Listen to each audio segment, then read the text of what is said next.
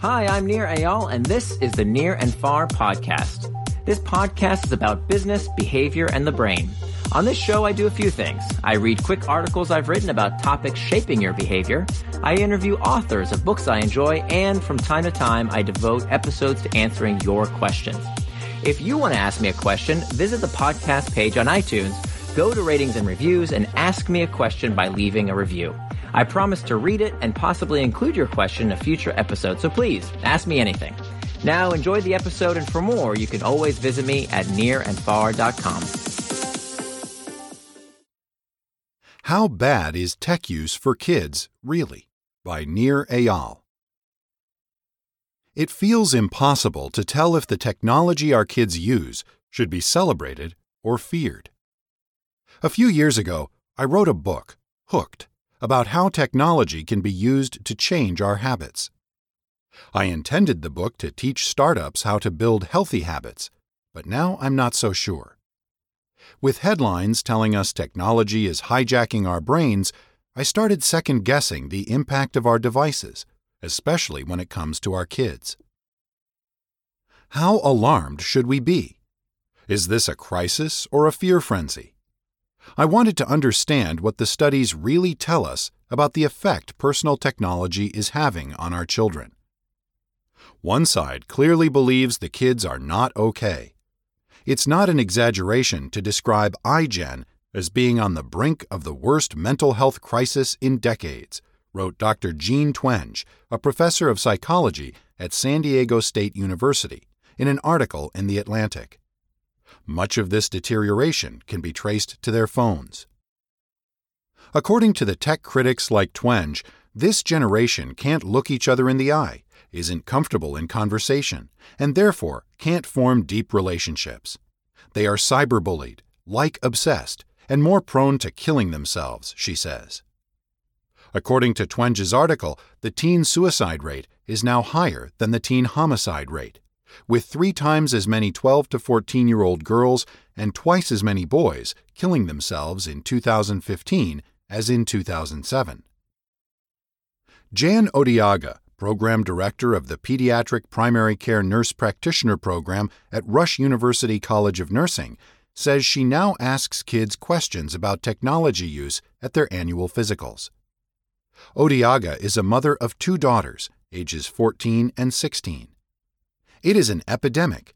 I think the thing that scares me the most is that there's so many mental health issues, depression and anxiety, Odiaga says. People are tracking it back to social pressures and social media. That frightens me. I think it's going to escalate and get worse. What's going to happen next? As a father of a preteen myself, I worry. It's easy to get worked up about what technology might be doing to kids' brains. However, there is also an argument to be made that it's the adults and not the teens being overly dramatic. What the studies really say. Studies like Twenge's work like this. Researchers look for correlations between various things and try to make connections.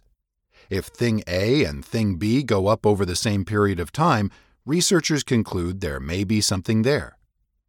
For example, if Ivan the ice cream man opens a new ice cream shop and subsequently sales of ice cream in the town rise, one might conclude that the store opening was correlated with more ice cream consumption. Taking this one step further, some might believe the store caused people to eat more ice cream. However, there might be other factors at play that account for the change in the town's ice cream eating. If Ivan opened his ice cream shop in the heat of June rather than the cold of December, then we might wonder whether the weather had something to do with the rise in sales. Variables like the weather could affect the rise in sales of ice cream, as might the opening of Ivan's shop. Ivan's shop could have driven more ice cream consumption, but we wouldn't know how much Ivan's ice cream shop accounted for the change unless we excluded other variables, such as the temperature outdoors. It's true that in Twenge's study, social media exposure was correlated with depressive symptoms in some adolescents. But there's much, much more to the story than Twenge and most journalists who covered the study let on. Firstly, There are many potential variables that correlate with adolescent depression. Household income, parental education, and family history all play a role, just as the weather plays a role in ice cream consumption. If you were to guess how much social media use accounted for an increase in depression in Twenge's study, what would you expect? The study was cited hundreds of times in news outlets around the world, which ran headlines like, "The risk of teen depression and suicide is linked to smartphone use," study says. What would you guess? 80% of the correlation? 70%? Not even close. According to an article in Wired, in Twenge's study, social media exposure could explain 0.36% of the covariance for depressive symptoms. That's not 36%. It's not even 1%. That's 0.36%. The Wired article continues, that 0.36% means that 99.64% of the group's depressive symptoms had nothing to do with social media use. The article quotes Dr. Andrew Przybylski, who the author describes as a psychologist at the Oxford Internet Institute with more than a decade's experience studying the impact of technology. He told Wired, "I have the dataset they used open in front of me, and I submit to you that, based on that same dataset, eating potatoes has the exact same negative effect on depression." Furthermore, even that weak correlation didn't hold for the boys in the dataset, only the girls. Why not? Nobody knows. In datasets as large as these, it's easy for weak correlation signals to emerge from the noise, the Wired article author concluded. In a rebuttal to the Atlantic article that said kids are on the brink of the worst mental health crisis in decades, Dr. Sarah Rose Kavanaugh, a PhD and associate professor at Assumption College in Boston, wrote in Psychology Today that the data the author chooses to present are cherry-picked, by which I mean she reviews only those studies that support her idea and ignores studies that suggest that screen use is not associated with outcomes like depression and loneliness. One of the many studies not cherry-picked was conducted by Christopher Ferguson of Stetson University and published in the journal Psychiatric Quarterly. Ferguson's study found only a negligible relationship between screen time and depression. Ferguson said in an article in Science Daily, although an everything in moderation message when discussing screen time with parents may be most productive, our results do not support a strong focus on screen time as a preventative measure for youth problem behaviors. Tech critics like Twenge tend not to discuss the nuances of what their own studies reveal about how time spent online affects teens. But as so often is the case, the devil is in the digital details. A closer read finds the correlation only with extreme amounts of time spent online. The Twenge study shows teenage girls who spend over 5 hours per day tended to have more depressive or suicidal thoughts. But common sense would have us ask whether it's just as likely that kids who have a propensity to spend that much time online have other issues in their lives. Isn't 5 hours a day on any form of media a symptom of a larger problem? In fact, the Twenge study found that kids who spend 2 hours or less online per day did not have higher rates of depression and anxiety compared to controls. A study conducted by Przybylski found mental well-being actually increased with moderate amounts of screen time before declining for excessive users.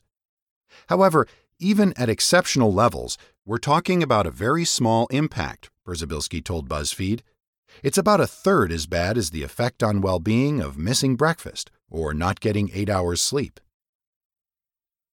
More tech, less death.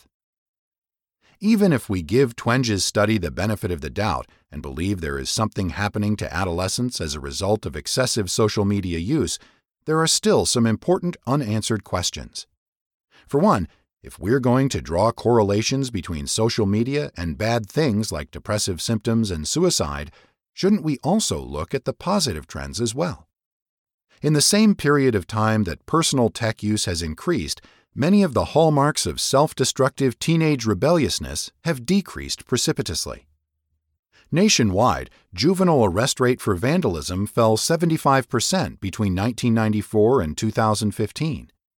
The past year use of illicit drugs other than marijuana for 8th, 10th, and 12th graders came in at the lowest level in the 40 years of the survey.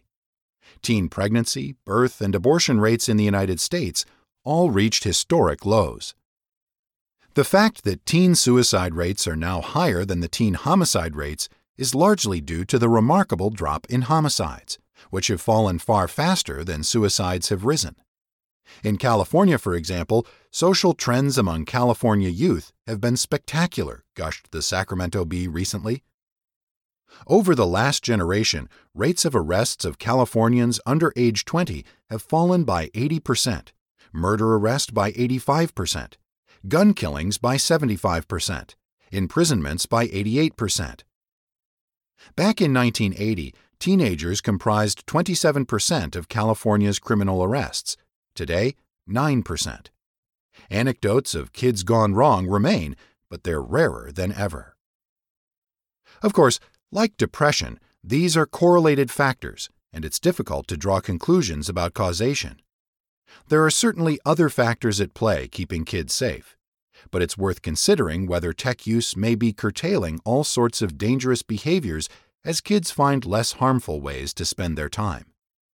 A healthy amount of tech use may provide kids a way to socialize and blow off steam online instead of doing destructive things offline. Furthermore, perhaps knowing friends have cameras in their pockets reduces the likelihood kids do things in the real world they wouldn't want posted on Instagram. Critics blaming technology for kids' ills also gloss over what exactly kids do online. Studies like Twenge's classify all time spent on social media together, denying the reality that people do all sorts of things on the web, some healthy and some not so healthy.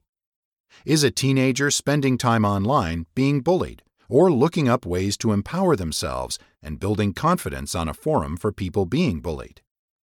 Twenge's study lumps both activities together.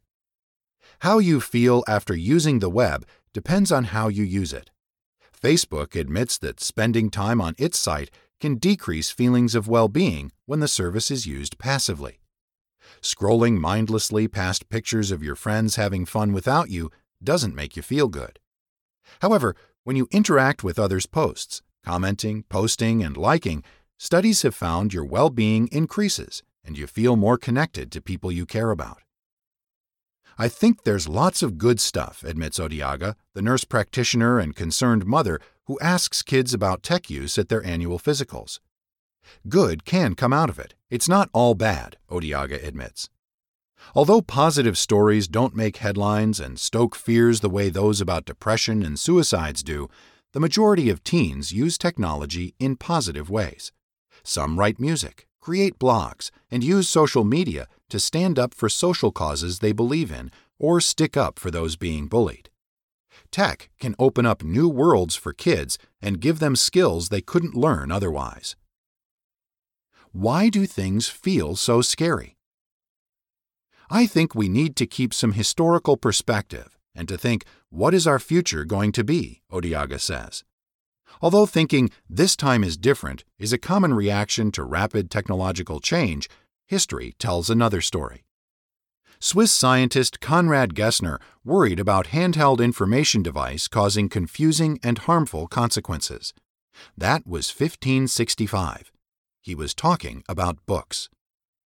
In 1883, a New York medical journal predicted a new norm would exhaust the children's brains and nervous systems with complex and multiple studies and ruin their bodies by protracted imprisonment. He was referring to public education.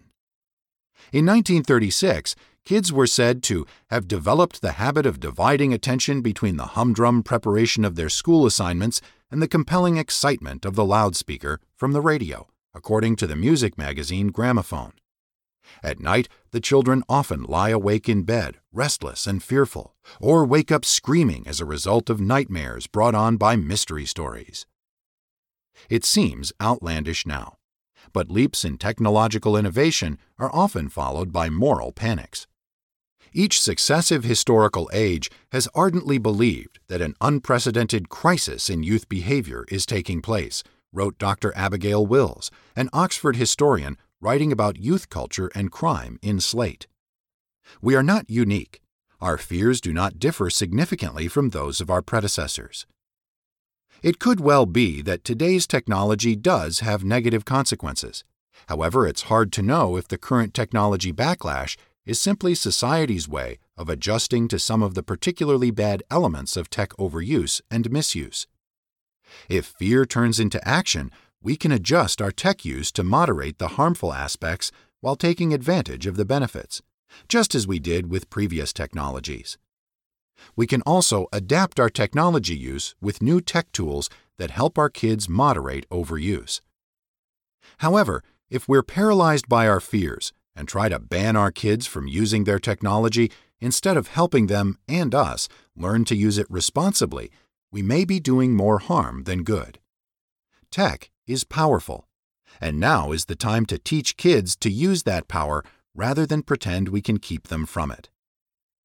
A research overview conducted by UNICEF found that the middle way is the best way. In terms of impact on children's mental well-being, the most robust studies suggest that the relationship with technology is U-shaped, the study says, where no use and excessive use can have a small negative impact on mental well-being, while moderate use can have a small positive impact.